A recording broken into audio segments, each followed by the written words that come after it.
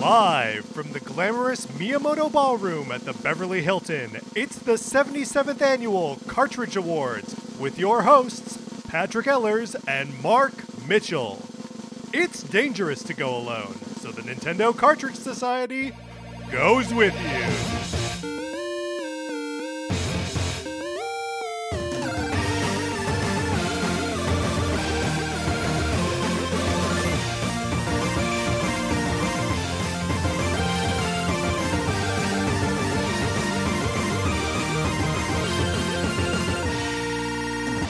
Welcome to Nintendo Cartridge Society. My name is Patrick Ellers, and I am joined, as I am always joined, by my co-host, Mark Mitchell. Mark, how's it going? It's going great. I mean, what can you say, Patrick? It's gaming's biggest day. Afternoon? At morning? What time? Whenever you're listening to this, I think. It is gaming's biggest day. You may think that we are, of course, referring to the Game Awards, which are in fact happening tonight. And streaming on whatever. Happening this afternoon it's at 3:30 p.m. Pacific time. But it goes for like 5.5 hours. I guarantee you that this award ceremony the one that we're about to present to you right here, the 77th Annual Cartridge Awards, will be tighter than that.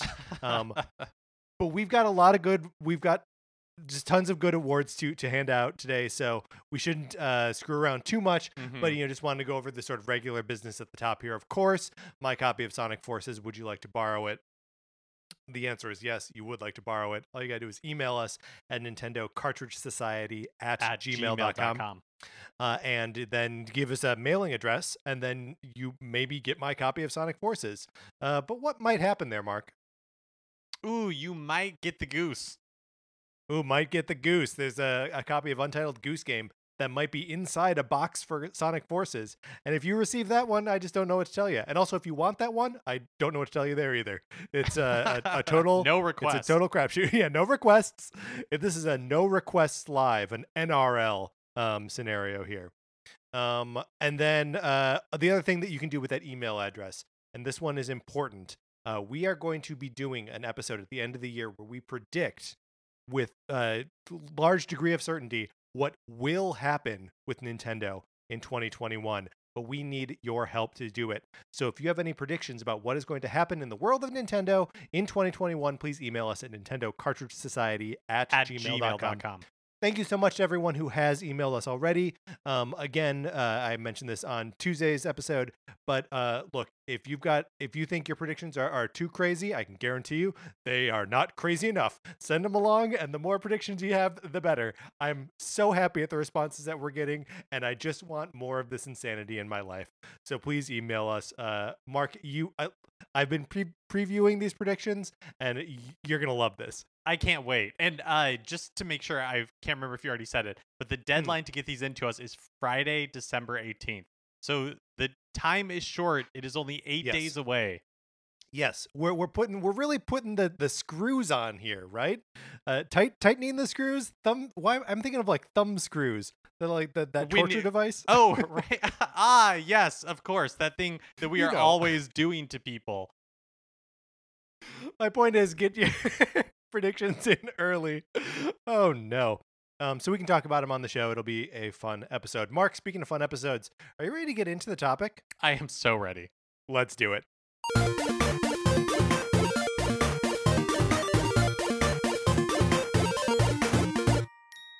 So the Cartridge Awards, of course, every year we come in with a bunch of different categories, and Mark and I are both able to nominate as many as 3 people or entries for each category, and then we debate to determine the winner. Mark, would you like to announce the first category, please? Yeah, so the first category is the best vehicle or means of conveyance in a Nintendo game. Very good. So I would like to present my 3 nominations for this category. Go first. For it. First is Plessy from Super Mario 3D World. Plessy is, of course, the dinosaur who you ride on his or her back. Got like a little scarf around his neck. Is totally pleasant. We'll wave to you when you leave. The Robobot armor from Kirby Planet Robobot. It's a mech suit that Kirby rides in, adorable. And finally, the Sea Sub from Star Tropics. That is the submarine that you sail the ocean in Star Tropics on the NES. Okay, those are good. Those are really good. A lot Thank of you. food for thought. My nominations are the Master Cycle Zero, which Very is good. the unlockable that you get at the end of the Breath of the Wild Champions Ballad DLC, where you just have this like really really thin it's like story reason that the Sheikah have this like motorcycle you can ride around, which like sure, it's super fun. The just the Arwing from Sure. the Star Fox series, Rambi from Donkey Kong Country, and then I just kind of have like a blanket one, and Ooh. maybe we need to debate whether this is cheating or not, because if it's cheating, I have a couple of these that I'm gonna have to change on the fly. But basically it's like Final Fantasy airships. And I know that Final Fantasy is not exclusive to Nintendo. And so if that's problematic, we should get that out of the way right now. Well, okay, so I don't know if that is blanket problematic because it is from a Final Fantasy game, and Final Fantasy games are not Nintendo games. I believe I have at least one not Nintendo published game or thing from a not Nintendo published game in here. I think it's okay. I think it is okay. The reason I think I do want to throw it out though is that there are so many different airships in Final Fantasy, and they have different characteristics, and there are some of them like the Highwind in Final Fantasy VII or the Interceptor in Final Fantasy VI that I think are very important airships. Also, that was my fourth nomination anyways. So it's fine. I mean, without it. I wasn't gonna call you out on that part. I thought Mark's doing what Mark wants to do. Okay, so just to review, the nominees are Plessy, the Robobot Armor, the Sea Sub, the Arwing, Rambi, and Master Cycle Zero. And Master Cycle Zero from Breath of the Wild. Some good picks here. I almost want to throw out the living creatures, Plessy and Rambi. They are good means of conveyance, and they are good. But I almost feel like it's shortchanging them to reduce them to just a means of conveyance. Yeah, especially because that's true, and especially like Rambi in some of the later games, you just can play as Rambi in sections. What a great point! Yeah, you're not just riding him. So I know I included the Arwing on the list, and I think the Arwing is cool, but I don't feel totally like tied to the Arwing.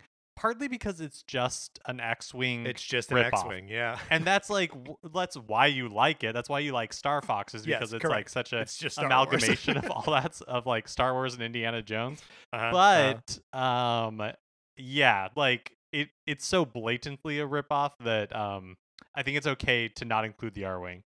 I think that is fair. I think I will also put forth that we could cut out the Robobot Armor. Which again, maybe not actually a means of conveyance so much as it does convey you from place to place, but it may in fact be more of a weapon, or a wearable, which I think then would just bring us down to either the Sea Sub, from Star Tropics, or the Master Cycle Zero. Of course, the two means of conveyance everybody immediately thinks of when they think of Nintendo games. So can I make an impassioned argument for the Sea Sub? I think from you have Star Tropics. So this is one of those it's an almost pointless vehicle in terms of like the gameplay, but it is utterly necessary in terms of the narrative of the game and in terms of the immersion.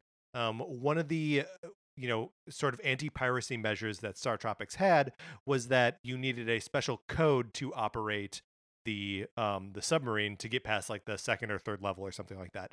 And the only way to get this code back in 1991 when this game came out was to have a letter that originally came with like the physical copy of the game, and you dip the letter in water, and you're instructed to do this like within the game, to dip a letter in water, and then it reveals the hidden code 747.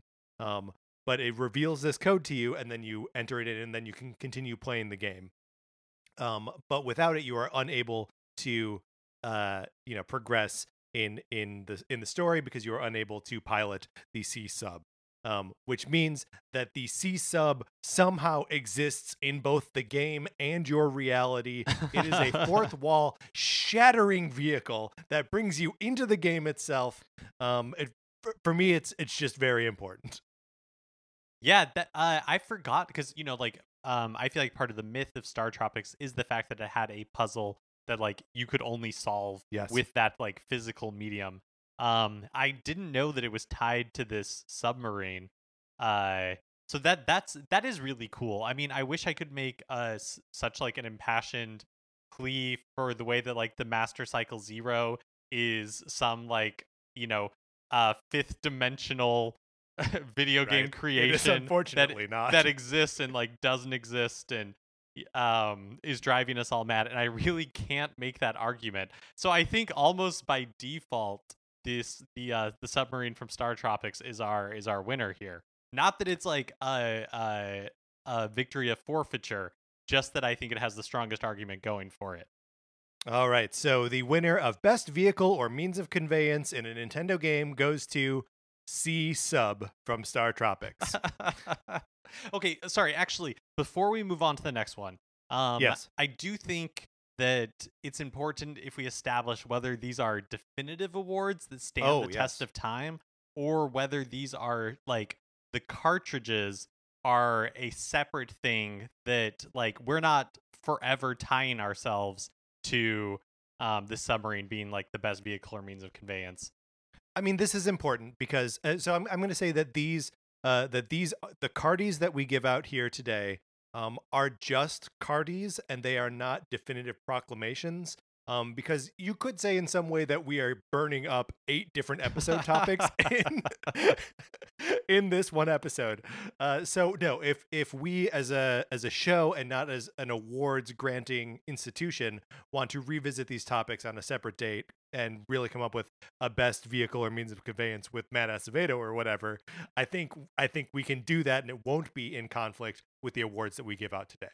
Okay, I'm in 100% agreement with that, and I do think the distinction you're making between the two bodies, between the award-giving body and the show proper, the entertainment product, that is NCS, is really important, because as members of the voting body for the awards, we are definitely open to bribes, whereas that is not the case. That's right. For the regular show. That's right. The NCS, the entertainment property, has integrity. The award-granting body has none. Mark, the next award that we have up for consideration is Best Idle Animation in a Nintendo Game. Mark, would you please read your nominees? So, I'm starting with Mario in Super Mario Odyssey. The amount of idle animations and like the loving detail in the idle animations are all amazing. The one that I specifically want to call out is it's an evolution of the classic. If you let Mario just be idle for long enough in a comfortable like location, he eventually falls asleep. And the process of him falling asleep is really cute, because there's like 3 different stages.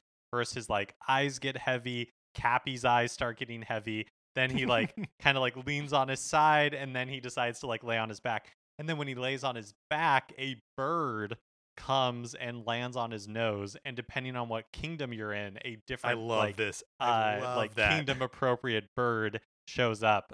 So I really love this idle animation in Super Mario Odyssey. Another one I think is really great, and it's another kind of like collection of ones, is just the idle animations in the Donkey Kong Country games. It's true for the SNES games and for the Returns and Tropical Freeze as well. One of the things I like about the idle animations in the original SNES Donkey Kong Country games is that they're all really like playful, in the sense that the Donkey Kong and like Diddy Kong, like they don't get mad at you for not playing. They just like look for stuff to do. They just like keep themselves entertained until you come back. Okay, so one of my nominations is Donkey Kong in Donkey Kong Country. do you want to call out a specific Yes. character? Okay. So I will also do Donkey Kong, but I'm going to do the one from Tropical Freeze where he pulls out a 3DS and plays it if you leave him idle for long enough. That's adorable. And your third? My third is, this is again where we're like, does this really count? My third is Sonic the Hedgehog. And counts. Totally counts. And I just said that I like the Donkey Kong Country ones because they don't get impatient with you. But Sonic the Hedgehog is completely the opposite. Sonic the Hedgehog has attitude because that was Sega's whole thing. And he's like wagging his finger at you, tapping his foot impatiently. And when I was thinking about this, what I realized is that I didn't have a Genesis growing up, but Mario until the N64, like Mario himself didn't have idle animations. So you're playing like Super Mario World, you stop and he just stops, like nothing happens. But that is not the case for Sonic. Like from the get-go, Sonic was much more like that. It was just something I had never seen before, and I remember that like idle animation feeling like magic. I would also say that the Sonic the Hedgehog idle animation is almost remarkably subtle considering how unsubtle the character is. Like he taps his foot, he checks his watch, he looks at the camera, and like that's it. He could be more in your face about like, come on, we gotta go. But it's really just him annoyedly wondering why you're not making him run, which I think is great. Yeah. So my nominations are Donkey Kong from the original Donkey Kong Country, which is not much. He doesn't do much. He looks back and forth. He beats his chest and goes woo woo woo woo woo woo, and that's it. And then it'll start over again. Very simple, but I like it a lot. Another one of my nominations here is Mario from Super Mario 64. Mark, you discussed a little bit more the evolution of that in Super Mario Odyssey. What I like about the idle animation in Super Mario 64 is that Mario never you said if in Odyssey, if Mario is somewhere comfortable, he'll fall asleep. He never seems to get comfortable in 64. He'll fall asleep like sitting up and go, I'm tired. And it's adorable. And then my final nomination is, of course, Luigi from the Luigi's Mansion series. Singing to himself because he's scared, shaking a little bit. It's just cowardly little motions, and it feeds into the berry fabric that is Luigi's Mansion. So, Mark, our nominees are as follows: Mario from Super Mario Odyssey, Donkey Kong from Donkey Kong Country Tropical Freeze, Sonic the Hedgehog, Donkey Kong from Donkey Kong Country, Luigi from Luigi's Mansion, and Mario from Super Mario 64. I just right off the bat tend to lean towards either Luigi or Sonic. I agree. It's Luigi or Sonic, and the rest of them like are cute or whatever, but Luigi and Sonic are so revealing about their characters that I think they are the obvious front runners. Yeah. Yeah, exactly.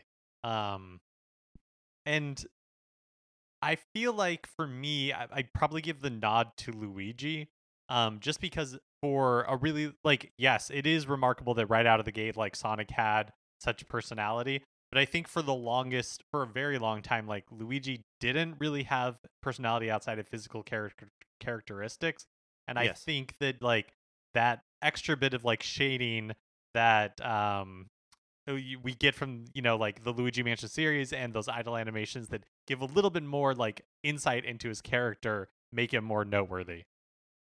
I mean, it's tough though because the Sonic idle animation is iconic, right? Like it's probably the most popular idle animation, right? Or the most well known, like maybe in history.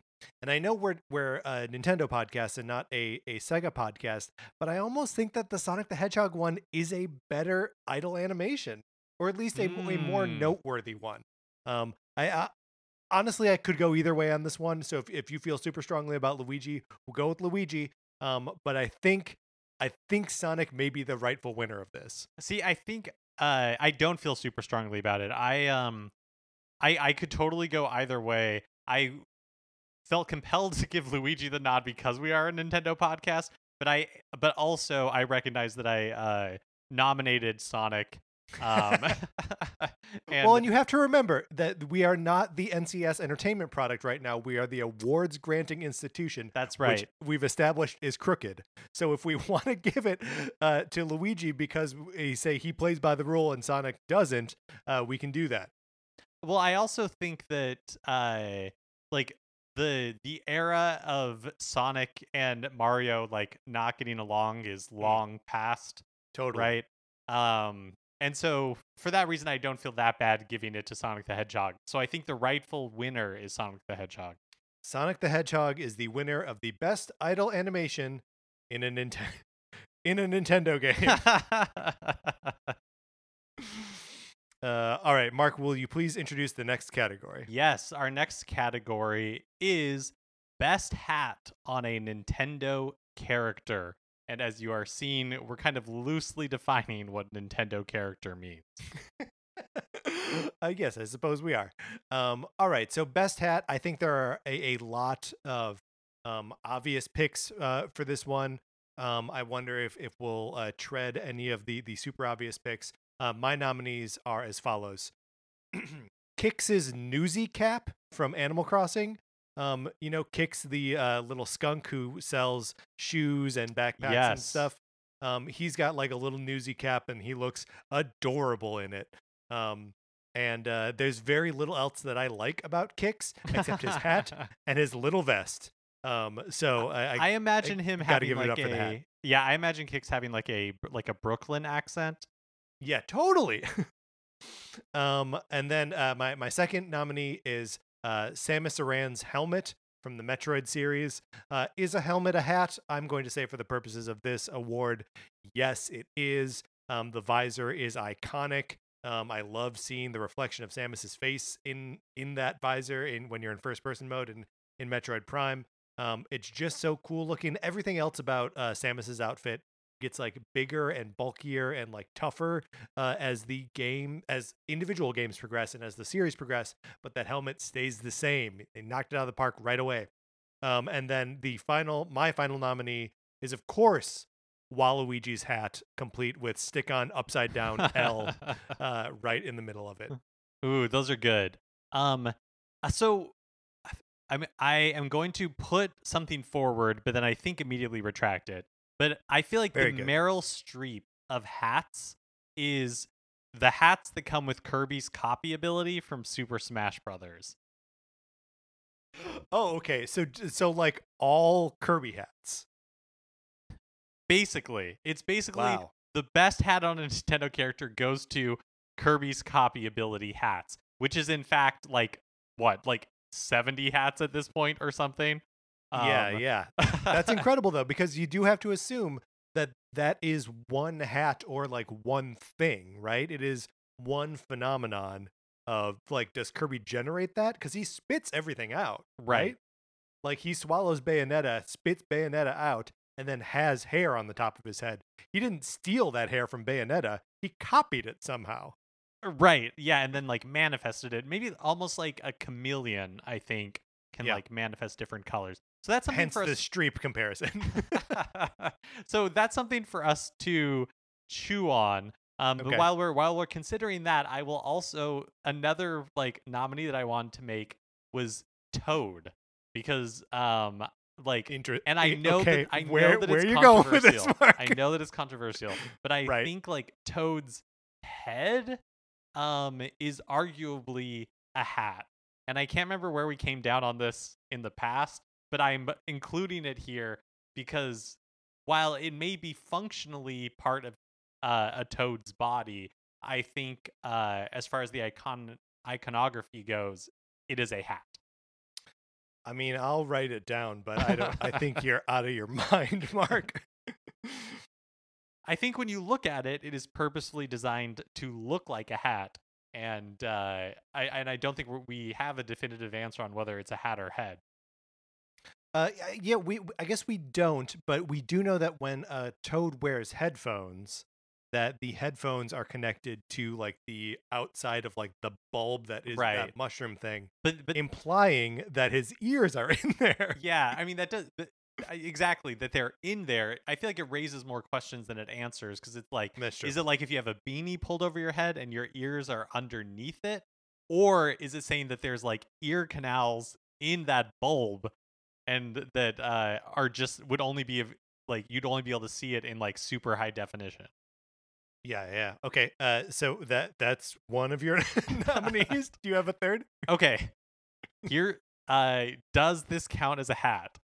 Midna's I can't believe all of your suggestions have to be investigated as to whether or not they're hats. Mark. Midna's headdress from This is excellent. the Legend of Zelda Twilight Princess. Now, I think you could argue that it is a like mask with like a headband around it or something, but I am including it as headgear because that's probably the least like controversial of my nomination. So what are those? Is it called like a piece of a fragment of Twilight or something? Ooh, Because it is it's one of 4 objects that like you actually go into dungeons and fight for the other 3. And I'm sorry that the name is escaping me right now. But it is definitely a like super powerful object in the world of Twilight Princess. And I just wish I could remember what it is. But I think that is a great pull. She wears it on her head, therefore it is a hat. okay. So yeah, then those are my 3 if we're okay with it. Okay, so the nominations, a fused shadow is what it's called. Oh, nice. So the nominations for best hat on a Nintendo character are Kix's Newsy cap from Animal Crossing, Samus's helmet from the Metroid series, Waluigi's hat with an upside down L sticker. That was Waluigi. I don't know if I said Waluigi or Luigi. Kirby's copy ability hat, Toad's head, or Midna's fused shadow headdress. Mark, I'm sorry, man. I gotta throw out Toad's head. It's not a hat. I don't think it should be considered here. I respect your opinion. I don't think it would have won anyways. I think you're wrong and probably dangerously wrong, but Wow. I respect our ability to disagree. I think it's one of the strengths of this show. I will agree with that wholeheartedly. That it is one of the strengths of the show. One of the problems with the award granting committee, however. Are there other things on here that you think are easy to throw out? Like, it's good thing you were nominated, but like you're not going to win this award. I do feel that way about Waluigi's hat, which I've expressed my love for, like the myth of Waluigi. That the fact that we know nothing about him, but he appears to have a very rich like backstory that Nintendo just like doesn't care to share with us. But I like that it is a nod to like Mario's cap because I think that is an obvious one that didn't get nominated. You might say like I'm sure there was a Deadline article saying that it got snubbed, Mario's hat in this category. But yeah, I mean we're also not we're not considering Link's talking hat from the Minish Cap. So that's true. Or Link's hat in general, although like iconic but not that great. Right. Look, sometimes it is incumbent on award shows to shine a light on otherwise underrepresented media, right? So we're doing our part. The award granting committee, well crooked, is also principled in some ways. So okay, Waluigi's hat and Toad's head have both been disqualified or taken out of consideration. Yeah, I kind of feel like Kirby's copy ability hat is almost like too overpowered because really we're talking about like I said, like 50 hats and not really like one iconic hat. And also in the example that we gave, I realized halfway through describing the hat that I was describing hair. So I think it is true. Frequently hair. So yeah. So disqualified for too frequently being hair. That leaves us with the Kix Newsy cap, Samus's helmet, and Midna's fused shadow headdress. I gotta say, not a nominee that I came in with, but Midna's headdress is such a good pull that I feel like either that or the Newsy cap on Kix should be our winner. Over Samus's helmet? I mean, maybe. I feel like Samus's helmet, again, I said it counts as a hat, but like, does it? I think it does, but okay. I'm okay with removing Kix from. For me, I don't think Kix takes it. But one thing that I like about the Newsy cap on Kix is that it does, in my opinion, so much heavy lifting to give that character like personality. Yeah, I will agree with that 100%. I think what this means that we're coming down to, because you were willing to throw out Kix and I was willing to throw out Samus, that Midna's Fuse Shadow headdress is in fact the winner of best hat on a Nintendo character. I like it. Midna's Fused Shadow. I love it. All right. So the next category that we have up for consideration is Best Castle. Best Castle in a Nintendo game. Mark, would you please read your 3 nominees? Okay. So I'm starting with Garreg Mach Monastery. And it is a monastery, not a castle by definition, but I kind of feel like it's a castle. Like I'm looking to you, Patrick, to see if I can slide this one in here. Mark, this is one of my nominees as well. Okay. All right. Oh, wait. Okay. So, okay. So we'll put Garreg Mach Monastery from Fire Emblem Three Houses. I don't think I said that. Yes. Up there. Another one I have is Dracula's Castle from the Castlevania series, and I will say specifically from Super Castlevania 4, just because that is one that lives large in my head. And then the final one that I'm going to put up there is Peach's Castle from the Mushroom Kingdom. But I will specifically say from Super Mario 64. Like it is in higher fidelity in other games. But to me, like the fact that you're able to explore the inside of it to the degree that you are in Super Mario 64 is one of the things that like makes that game so special. Is that like more and more layers of the castle like get unveiled and you're going outside and you're draining the moat and like doing all sorts of crazy stuff. Makes it just like really memorable. Yeah, it is. The first example I can think of like a hub world that feels meaningful and fun to explore all on its own. And part of that is just like, the Mario-ness of it, that like I love running around and jumping as Mario, but I love running around and jumping in that space specifically. I think Peach's Castle is an excellent pull, Mark. Granted, it's infested. The walls are infested with the ghosts of toads, but it's not clear what's happening there. No one really knows. It also has, art that you can jump into. It's a wild place, man. All right, so I obviously Garreg Mach Monastery is one of my nominees as well. But let that not sway anyone into thinking that will be the automatic winner, because that is not necessarily the case. My second nominee is Hyrule Castle from Breath of the Wild. So this is the Hyrule Castle that has been taken over by Calamity Ganon and sits in the center of the kingdom and is something that you can see out on the horizon at any time. You can make an attempt on breaching the castle walls anytime you want. It is one of the only time in the game where like crossing a threshold makes the game load something new, because it is so dense and so complex and is like the one large still standing building in the world of the Breath of the Wild Hyrule. And just what a cool like silhouette that thing casts in the sky. It's awesome.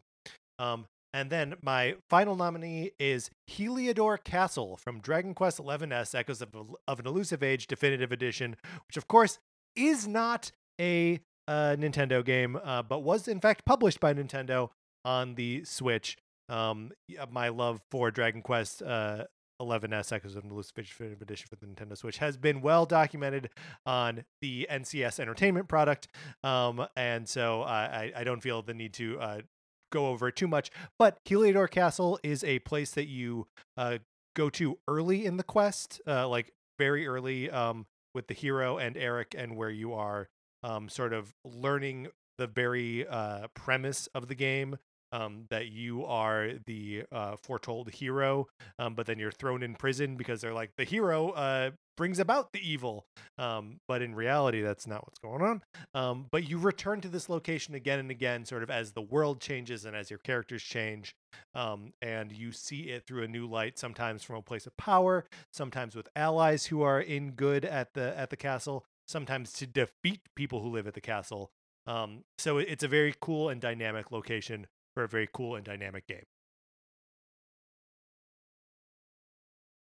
Mark, this is a tough category. The nominees to recap them all are Hyrule Castle from Breath of the Wild, Garreg Mach Monastery from Fire Emblem Three Houses, Heliodor Castle from Dragon Quest XI-S Echoes of an Elusive Age Definitive Edition, Dracula's Castle from Super Castlevania 4, and Peach's Castle from Super Mario 64.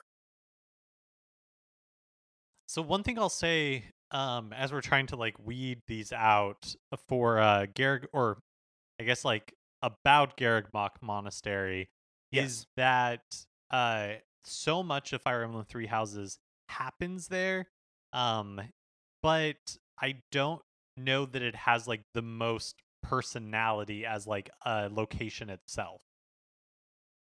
That is interesting, because you're right, and it's, you know, the Fire Emblem games aren't used to having like a hub world like that, or like a place that you keep returning to.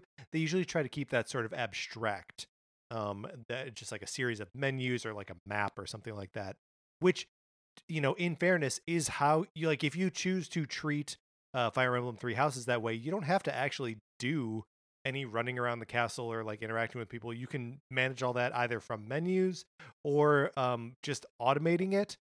So I think, yeah, if you can automate your experience with a castle, it's probably not that good of a castle. Yeah, so I think it's fair to remove that one. Okay.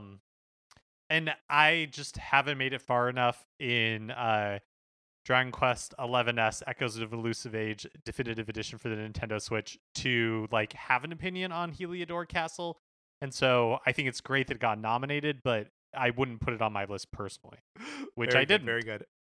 Okay, so that brings us down to Hyrule Castle from Breath of the Wild, Dracula's Castle from Castlevania, or from Super Castlevania 4, and Peach's Castle from Super Mario 64. I think let's examine Peach's Castle for just a second, because I want to make sure that we are not having it on there as just a like a nostalgia point or like a relic of something. And I think I'm gonna have to defer to you a little bit, because when Super Mario 3D All Stars came out, I played all the way through Super Mario 64, loved it, felt no reservations about playing a 20-year-old game or whatever, and that it was a little bit of a different experience for you. Do you believe that it still holds a place on this list of nominees? Yeah, I do. I actually think that like I really liked playing Mario 64 because you know, I don't have nostalgia for it.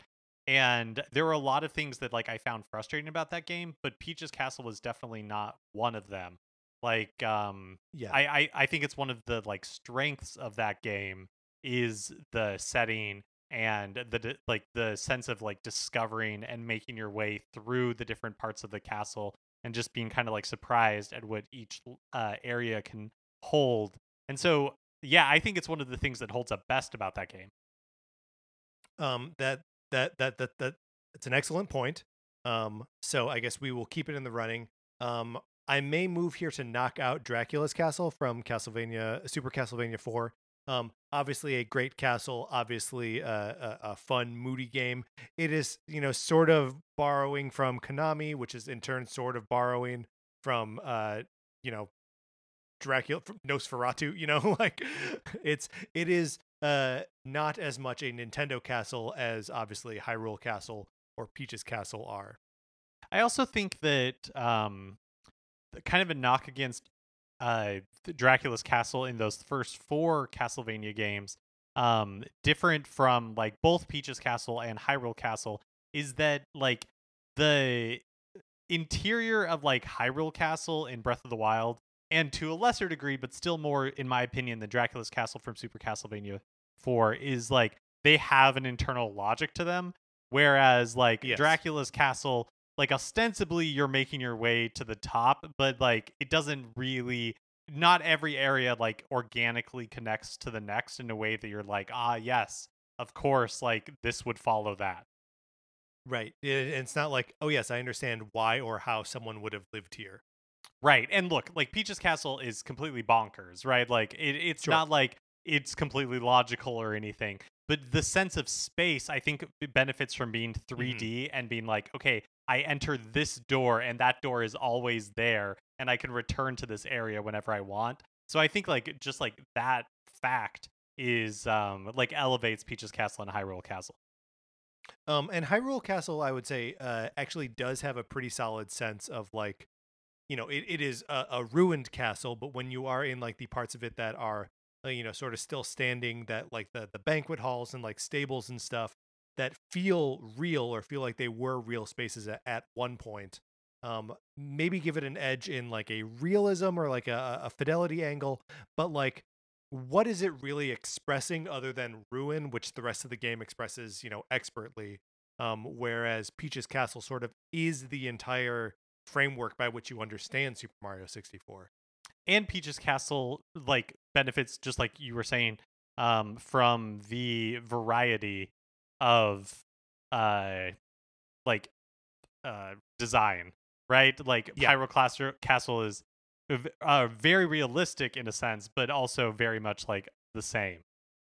Yeah, I wish we could see Hyrule Castle, like the interior of it, in its glory days. If we do see that at some point in Age of Calamity, I haven't seen it yet, but I doubt it.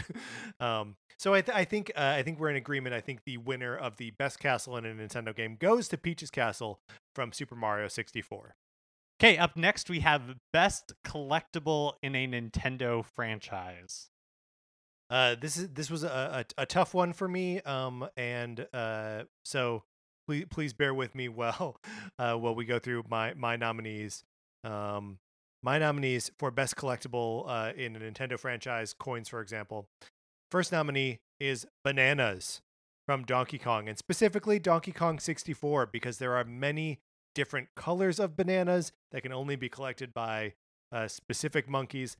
They're a nightmare. I almost have them on here as like a shaming thing. I'm elevating it so we can all see how bad they are. My second nominee is Starbits from Super Mario Galaxy.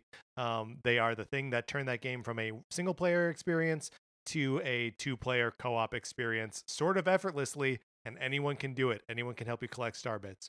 And then my third and final collectible from the Legend of Zelda series, heart container pieces. They are ubiquitous. They are in all of the games since the third one. Sometimes you need to collect 4 to get a new heart container. Sometimes you need to collect 5.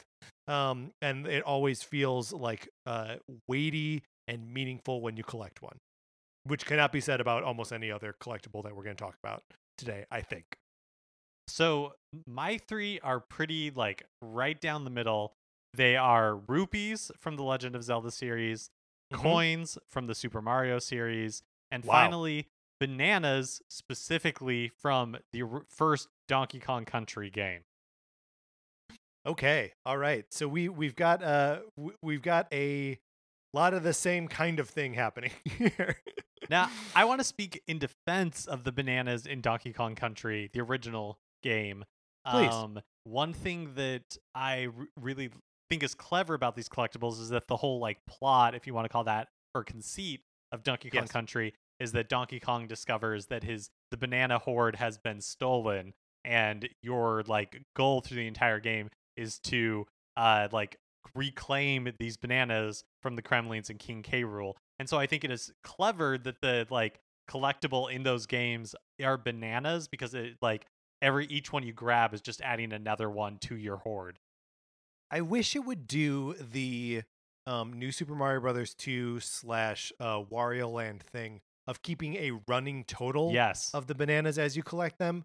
I feel like that would make them so much more meaningful. When you said just coins from Mario, were you just thinking of like the original Super Mario Brothers, or like the whole series? Yeah, that one's tough. Like I was thinking just like in general, and that's the reason why it's on this list. The reason it's on this list is because it's like so iconic. Like it is the original to my mind, like Nintendo collectible. I I'm fine striking it. Like I don't think it holds up that great.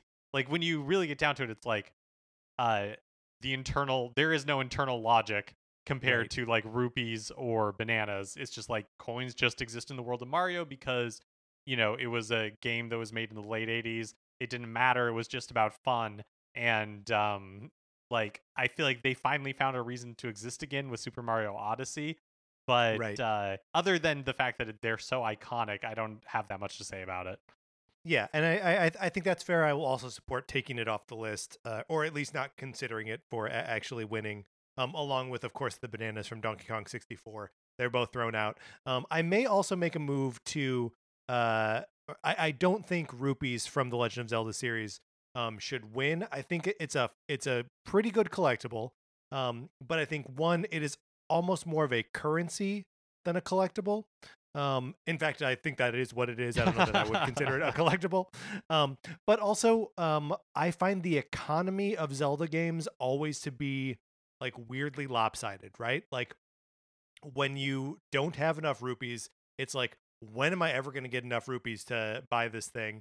And like that is true for 90% of the game. And then you get to a point where you're like, I'm never going to spend all these rupees.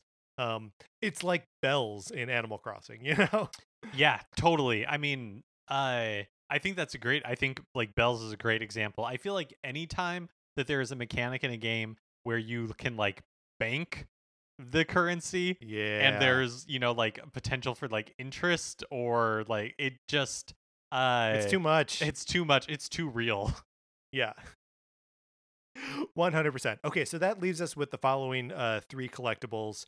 Starbits from Super Mario Galaxy, heart container pieces from The Legend of Zelda, and yours. Bananas from Donkey Kong Country. Yes. Yeah. So I think these are all good. How are you feeling? The one thing I like about Starbits that I think elevates it, I don't know to winning, but elevates it above the others, is the fact that it enables like a second player to participate in the game. Yeah, it's big, and they're useful. Like they are frequently reduced to like sort of currency status, right? That you're using them to feed Lumas, who then turn into either launch stars or into galaxies themselves, which is a weird trippy thing that we don't have time to dig into right now.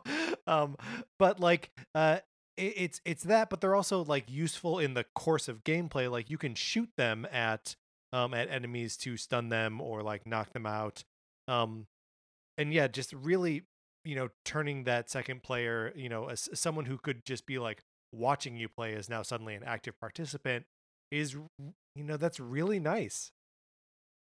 Yeah. And then I feel like I've said my piece about bananas in Donkey Kong Country. And I've basically said my piece about heart container pieces. I find heart container pieces annoying though. Because like I mean, obviously it's great to get more hearts and all of that, but I've just never enjoyed collecting them. I always find it like more of a nuisance than anything, which is one of the reasons I really liked the way that your heart containers expand, or like your health expands in Breath of the Wild, where it's like, nah, like I don't have to do any of that anymore. Like I don't have to like search out of the way places to try to find that like 4th or 5th heart container. Yeah, you're never searching out of the way places in Breath of the Wild. Mark, what are you talking about? I like that I don't have to do it. I like that I don't have to do it for heart containers. No, that's true. Okay, so maybe what we're just coming down to here is a question between bananas in Donkey Kong Country and Starbits in Super Mario Galaxy. So, one thing I will say, for not in defense of basically the reason I think we can get rid of the Donkey Kong Country bananas is, even though I think it is a clever and elegant way to like put a currency into the world, or put like a collectible into the world, I think it is essentially just like, I don't think you can argue it's anything but just like a coin analog. And so I think Starbits probably takes it. Also, I mean, I don't mean to attack the logic of this again, but Donkey Kong, you shouldn't be hoarding bananas. Bananas go bad. Let them grow on trees and just pick them when you're hungry. You don't need to hoard them. They're bananas. Okay, so the winner of the best collectible in a Nintendo franchise is Starbits from Super Mario Galaxy and Super Mario Galaxy 2. Mark, the next category, the next award we have to give out is Best Nintendo Boss Not Featured in a Mario Series. Not featured in a Mario series, but a Nintendo boss all the same. Mark, would you like to read your nominees first? My nominees are Andross in Star Fox 64, Majora's Mask from The Legend of Zelda Majora's Mask, and Mother Brain from Super Metroid. Okay, so we have come up against something that could be pretty predictable here. I also nominated Mother Brain from Super Metroid and the Skull Kid / Majora from Majora's Mask. Should I just give my last nominee and then we can talk about all four of them together? Sure. My final nominee for this category is Gangrel, the king from Fire Emblem Awakening. He is basically, in Game of Thrones, there is the Mad King that we never actually get to see on the show. He's the sort of guy that messed everything up. And that is basically what Gangrel is. He is a lunatic, and he is a despot, and he wants to destroy everyone and everything, and he is a bad man. There's a sequence in the game where he has your sister she's like a princess of some kind, has her executed in front of everyone, and it is horrifying. And he's so good to hate. There's nothing particularly notable about like your actual combat encounters with him, but he's such a satisfying villain to vanquish that it almost doesn't matter. So, should I go ahead and explain why I nominated Andross Please. From Star Fox 64? Because I think what we're both conceding is basically that we're just going to like get rid of these two nominees and focus more on Majora's Mask and I think that's probably yeah. Okay, so the thing that I like about Andross is like the absurd kind of like body horror aspect of your encounter with him in Star Fox 64. Oh man, he's a giant floating head. He's a monkey. And so he's like he looks like an ape from like the 70s Planet of the Apes films. He looks like Dr. Zaius. And his disembodied head is like flying around. And highly pixelated, even for a Nintendo 64. Yeah, yeah. Or not pixelated so much as low poly. And so, but there's like two phases to this fight. So you're fighting this, ape head, and then that part falls away, and you are just fighting his brain. With eyes. Yeah. And you can like, if you're not careful, you can fly into like his like spaghetti like brain stem. Like it's a very insane final form for a final boss, because it's just like, no, like his skull and skin and muscle just all fell away, and now you're just like fighting this giant floating brain. Man, I know we've talked about it a couple times this year, but the Star Fox series does not get enough credit for how trippy and weird it is. Just like aggressively so. Yeah, I mean, we're not talking about it here, but like Andross at the end of the SNES Star Fox is not this like ape thing. It's a weird like polygonal mask head type weird thing that like shoots polygons out of its mouth. It reminds me of like the giant head from Zardoz that like shoots that like spits guns out of its mouth. It just doesn't make any sense. And the fact that like this second evolution of it is like, okay, we're gonna make it an ape head, kind of, is also just it's really bizarre. So good picks, both of these guys. But the Skull Kid under the control of Majora's Mask. Now, how do we talk about this character, right? Because like it is partially we like it because it's like the playfulness of the Skull Kid corrupted by like the mask, and I don't think the mask itself has like will. Like it has. Well, what are you fighting at the very end? Because like the very end is like the mask kind of like floating around, and it gets like grows tentacles and stuff. I'll tell you the part for me that I think is so memorable about this entire encounter is like so you call on the giants to like hold it up, and then they like get weak kneed, and it like evolves into this moment where you're out kind of like in this like dreamscape, and there's a giant tree, and Link Well, this is you're on the moon, right? are you? I can't. Yeah, you may be. I think And then think you're on the moon. Yeah. and yeah, there's this giant tree, and like Link runs up to it, and there's like a kid or something sitting under the tree that's wearing like the mask, and it appears like it doesn't have a head other than the mask. And you talk to it, and it's like, "Do you want to play with me?" And you say yes, and that's when you like again launch into this like last battle. It's so like the whole game is obviously like trippy with the time travel and the moon crashing into Termina and all that kind of stuff. But the end of it is like exceptionally like and conceptually just like really unique in any of like Zelda game. Yeah. So an excellent boss, a great like final encounter, but also just like a haunting presence throughout, which I think is something that gives Majora's Mask a little bit of an edge over someone like Mother Brain, who is a background character until you fight her. And obviously in Super Metroid, that is one of the great like boss encounters of all time. Some of the best storytelling, like passive storytelling that you'll see in a game, especially from that era. But like, I don't know, she's weird and gross. So like not nearly as like elegant and spooky as Majora. I think Majora's Mask / the Skull Kid with Majora's Mask on it is gonna get my vote here. Yeah, sounds good to me. All right, very good. Mark, would you like to introduce the next category? Next... sorry. So that means the winner of best Nintendo boss not featured in Mario series, the Skull Kid / Majora's Mask from The Legend of Zelda: Majora's Mask. Our next category is best strategy game or RPG to give up after 10 hours. A good category for us, I think. I think you and I, in the work that we do over on the entertainment product that is the NCS podcast, have a lot of experience with games like this. My three nominees are as follows: Codename Steam on the 3DS. It is a like over-the-shoulder turn-based strategy shooter tactics game. Featuring steampunk aesthetics and characters from American history and folklore and literature.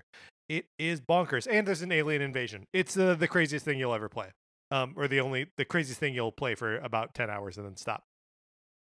My next nominee is, of course, Advance Wars on the Game Boy Advance, a game that I dug into earlier this year.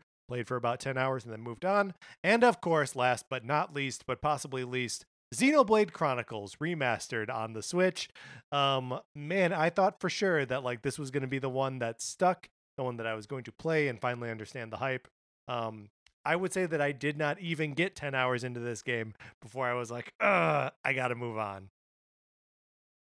These are, yeah, like you're saying, this is such a good category for us. My wall of shame is as follows: Octopath Traveler, a game. Now, Mark, you can only nominate 3 games here. Remember? Yeah, Octopath Traveler with a bullet. This is a game. The thing about like the games on my list, these are all games that I enjoyed as I played them, but for one reason or another, like decided not to play them anymore. So Octopath Traveler fits that bill. Golf Story is another one. This is like it is a action game with RPG elements, but I loved Golf Story and then just kind of like didn't finish it. Got to one course that was a little bit hard, put it down for a while, and then just never got back. But it's a golf. Really it's a really, really good game, and I'm excited for the sequel whenever it comes out. And then finally, this actually maybe is the exception to the other two. I have the original Final Fantasy on here that was released on the Nintendo Entertainment System. Patrick and I sat down one time, maybe like 2 years ago at this point, and played quite a bit of it in an afternoon.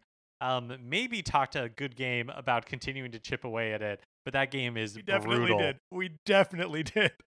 Yeah, that game is brutal, and in a lot of ways it's broken. Like, there are spells that don't have any effect. There are monsters that someone put a number in the wrong place and it's like just too hard to actually fight. So yeah, there are a lot of ways in which the original Final Fantasy is straight broken. Like legitimately so. But yeah, that's a tough one because I feel like I've played the first 10 hours of that game uh more than I've played the first 10 hours of the rest of these games, just by virtue of the fact that it's been around since like 1986. Um, but good nominees all around. Here they are for best strategy game or RPG to give up on after 10 hours. Codename Steam, Advance Wars, Xenoblade Chronicles Remastered, Octopath Traveler, Golf Story, and Final Fantasy. I think I'd like to remove Xenoblade Chronicles Remastered, as I think I probably played it for 3 hours, and I actually don't think these games are very good. So the idea here is that these are the best games to play for 10 hours. I don't know that you'll even have a fun 10 hours with Xenoblade. So I think on that same note, it's fair to remove the original Final Fantasy, which is fun as a historical artifact, but not really fun to play. Now, we have talked a lot on the show about how no one could ever possibly play all of Octopath Traveler, so that may be the quintessential play for 10 hours and then never play again. But I almost wonder if it is too quintessentially that. Do you know what I mean? I do know what you mean. I think but I don't know that that's a reason to dismiss it out of hand. I mean, because I think something like Golf Story, which I also nominated, is almost like too fun of a game to be on this list. Yeah. Like, I think it's very conceivable that somebody could finish it, and you could probably finish it in less than 10 hours. So I'll remove Golf Story from this list. I think the same can also be said of Advance Wars, which is a well-known, well-regarded, well-respected tactics game that should come back. I should have more patience with it. The fact that I only played it for 10 hours, like the other two games that I nominated, I feel fine with having given up on after the amount of time that I put into them. I do not feel fine about giving up on Advance Wars after 10 hours. I should go back to it. So I think we are now down to Octopath Traveler and Codename Steam as the potential winners for this category. These are both such strong nominees. Yeah, I feel I haven't attempted even 10 hours of Codename Steam. I think one thing that's a point in its favor of winning is the fact that it is so bizarre. And it's the weirdest. It's so weird, and it is it comes from Intelligent Systems, which is the developer of the Fire Emblem series and Paper Mario series, and this is them just like taking a shot at like this weird little 3DS project. And so I think that speaks strongly of it, or strongly in its favor, versus Octopath Traveler, which I think everybody agrees is like a solid You game. can say the same thing about Octopath Traveler, though, right? That it is a game from Square Enix, like the granddaddies of the RPG genre. If Intelligent Systems is the first and last name in tactics, then Square Enix is the first and last name in JRPGs. But I guess what I'm saying is that, like, yes, that is true, but Octopath Traveler fits the mold of what you expect from Square Enix. And I don't think Codename Steam fits the mold of what I would expect from Intelligent Systems, which perhaps makes it the more interesting artifact of its time. All right, very good. So we are the winner for best strategy game or RPG to give up on after 10 hours goes to Codename Steam on the 3DS. Mark, before we get to our final award of the night, we, of course, have to give out the Slippy B. DeFrog Award for outstanding contributions to the world of obnoxious characters. This is an award set forth by Slippy Frog, who, of course, is one of the most obnoxious characters in Nintendo gaming history.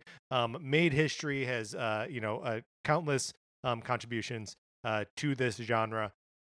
So this is our never-ending salute Too Slippy, and obnoxious characters everywhere. Previous winners include the dog from Duck Hunt and, of course, Funky Kong. But this year, we have decided that we are honoring Navi from the Ocarina of Time.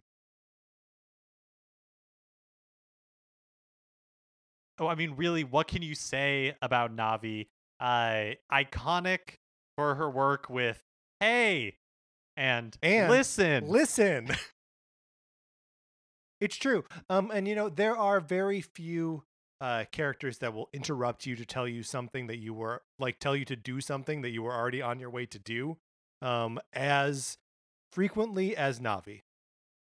And I think Navi is also like the first in a long line of really chatty Zelda characters that maybe like are abuse their privilege to talk to you more than Navi does, but Navi is like the start of that. Navi's also, I guess my memory of what she actually says isn't that clear to me because I know that it is dialogue that I just jam that A button to skip through. But she's a little bit of a bully too, right? Yeah, she's not nice to Link. No, that's her like the fun in air quotes thing about her. She has like a very kind of like Tinkerbell-ish attitude. Yeah. Which I understand could also be said about Midna, but I like Midna. It's the small details. Like Midna has personality and Navi is just kind of like a ball of light with wings. Right. Midna also has the best hat on a Nintendo character. That's right, which we can't say for Navi. Mark, that brings us to our final award of the night. Thank you, everyone, for sticking through. I know these award shows tend to go long, but this one is the granddaddy of all awards. We are, of course, discussing the best Mario in a Mario game. Mark, would you like to read your nominations for best Mario in a Mario game? Yeah, my Tanuki Suit Mario from Super Mario Brothers 3. Flood Mario from Super Mario Sunshine. And then Wedding Dress Mario from Super Mario Odyssey. Ooh, man. I was not expecting Wedding Dress Mario from Super Mario Odyssey. That is a good Mario. All right, so my nominees are as follows. Mario from Super Mario RPG. This is in typical Mario fashion, he doesn't speak. Or at least, like in other Mario games, he'll speak in like the little 2 or 3 word phrases that are "Mamma Mia" and what have you. But he doesn't speak so much as he pantomimes stuff. And everyone perfectly understands his pantomime. It's hilarious. Next is just Mario from Super Mario Galaxy. This is a Mario that runs and jumps through space. I don't really know how to. I don't know how to improve on that. He flies around space and stars and warps around gravity and tiny planets. He's amazing. And then finally, calling back to our conversation about the best power-ups in Mario games, the Cat Mario from Super Mario 3D World. This is a little bit tough. Tanuki Suit Mario is of course iconic. I think it says a lot that the Tanuki Suit has staying power, whereas something like the cape or the flying squirrel suit or the bell, or not the bell, propeller but like, hat. Yeah, the propeller hat, where like they will come and go, but a Tanuki Suit is forever. And then we can probably get rid of the Flood, the Super Mario, or the Mario with Flood backpack from Super Mario Sunshine. It's my favorite of like the 3D movements. When they talked about why they added Flood, they said it was because people had difficulty like landing in the right spot, like doing small maneuvers in Super Mario 64. Right. And I'm definitely in that category where like I appreciated the ability to make those adjustments with Flood. And so I really like the movement of Mario in that game. I think that it's fair. I think probably for the same reason, or at least like related reasons, I would like to remove the Mario from Super Mario Galaxy, which it kind of just comes back to he moves in the way that I like him to move, but there's really nothing about that version of Mario that makes him visually different or like different in any like material way, or any like character way. and almost actually in terms of character is a little bit incongruous to the rest of the game. Like especially given like what Rosalina is and what her story is. This kind of fun-loving space plumber doesn't make a whole lot of sense in that space. So that leaves us with Cat Mario, Super Mario RPG Mario, Tanuki Mario, and Wedding Dress Mario. So let me say a few words in support of Wedding Dress Mario. First Please. of all, stunning in a white gown, tiara, and shiny blue earrings. But two, what I really like about this is that it's like having fun with Mario in a way that I don't know that we've seen Nintendo. Like it's just like Mario letting loose. It's like, yeah, like why not let Mario wear a wedding dress and like earrings, like, and without comment, right? It's not like a part of the game or anything. It's just like, no, it's just a costume you can wear like any other costume. And I think it's funny. I think like yeah, like I think it's great that it's in there. Yeah, I mean, I will agree that it is great that it is in there. I think it is hard to call that the best Mario. Do you know what I mean? Like, I like it. I'm glad that it's there. I agree with you that it is funny, and that's not to say that men in dresses is inherently funny, but Mario wearing a white wedding dress is in fact funny, objectively so. But I don't think it is the best Mario. You know what I mean? That's fair. Yeah. It's too divergent from what Mario is to be the best Mario. Which means we are left with Cat Mario, Super Mario RPG Mario, and Tanuki Mario. Mark, what are your thoughts here? I don't really have a strong opinion about Super Mario RPG Mario. I think it's cute that, you know, he's like the silent protagonist in the world, but everybody understands him. Has a little bit of that. I mean, I guess R2-D2 makes beeps, but that's sort of like R2-D2 type thing. But that's pretty much it for me. Like I wouldn't include him on this list. All right. So that means we are down to, and this is a question that I think you and I have drilled down into a couple different times and probably gone opposite directions on previous conversations, to Cat Mario and Tanuki Mario. This is tough, and it breaks my heart that we have to choose one of these as the best Mario in a Mario game. Let it balm your soul that like this is not a definitive ranking. It does. It does, in fact, balm my soul. So I guess for that reason, I think I got to go with the Tanuki Mario just for being more iconic and having more staying power, whereas the Cat Mario may, in fact, end up being the future of Mario, but the Tanuki is the past, the present, and the future. I feel like we got to give it up to that Tanuki Mario. Yeah, it's hard to disagree. So there it is. The award for Best Mario in a Mario game goes to Tanuki Mario from Super Mario Bros. 3. All right, Mark, let's close this out. All right, that's going to do it for the 77th Annual Cartridge Awards. Mark, great show this year. I'm happy. Congratulations to all the winners and to all the nominees. A great competition this year, and it's just good that we get to have such great competitors every year. Yeah, it really, truly is. If you think we made any wrong calls here, you can email us at Nintendo Cartridge Society at gmail.com. But again, that email address just goes to the entertainment product, Nintendo Cartridge Society, and not to the awards granting organization. So we'll just have to pass it on to them. And again, they're crooked, so it may not matter. That's going to do it for this episode of Nintendo Cartridge Society. Remember, please rate, review, and subscribe on Apple Podcasts if you like the episode. You should share it on Facebook or Twitter or wherever you share stuff. Also, watch the real Game Awards tonight if you had fun with this fake Game Award thing. That's happening today. You can follow us on Twitter. I'm at Patrick_Ellers. Mark is at MKE Mitchell, and the show is at NinCart Society. We also have a Facebook page, which is just Nintendo Cartridge Society. Olivia Duncan made our logo, our theme music. It's provided by 8-Bit Betty. You can get more of his music by going to 8bitbetty.com or by listening right now. For my co-host, Mark Mitchell, this is Patrick Ellers saying thank you for listening.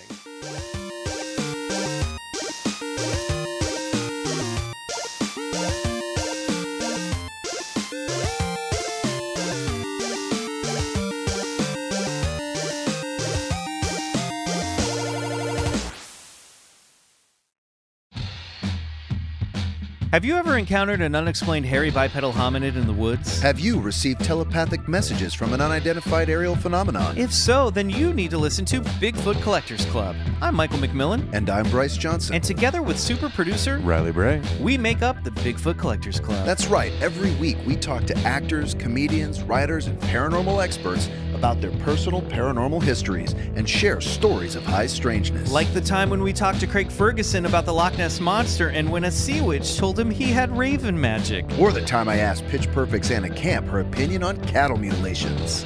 Past guests have included Rachel Bloom, Jen Kirkman, Paul F. Tompkins, Bobcat Goldthwait, and more. So if you've ever been abducted alongside 5 reindeer by an alien with drills for hands or witnessed Bigfoot crawl out of an interdimensional portal, don't laugh, happens all the time. Then check out Bigfoot Collectors Club on Campfire Media or wherever you get your podcasts.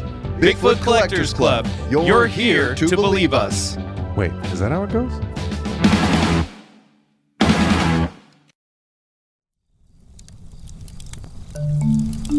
Campfire.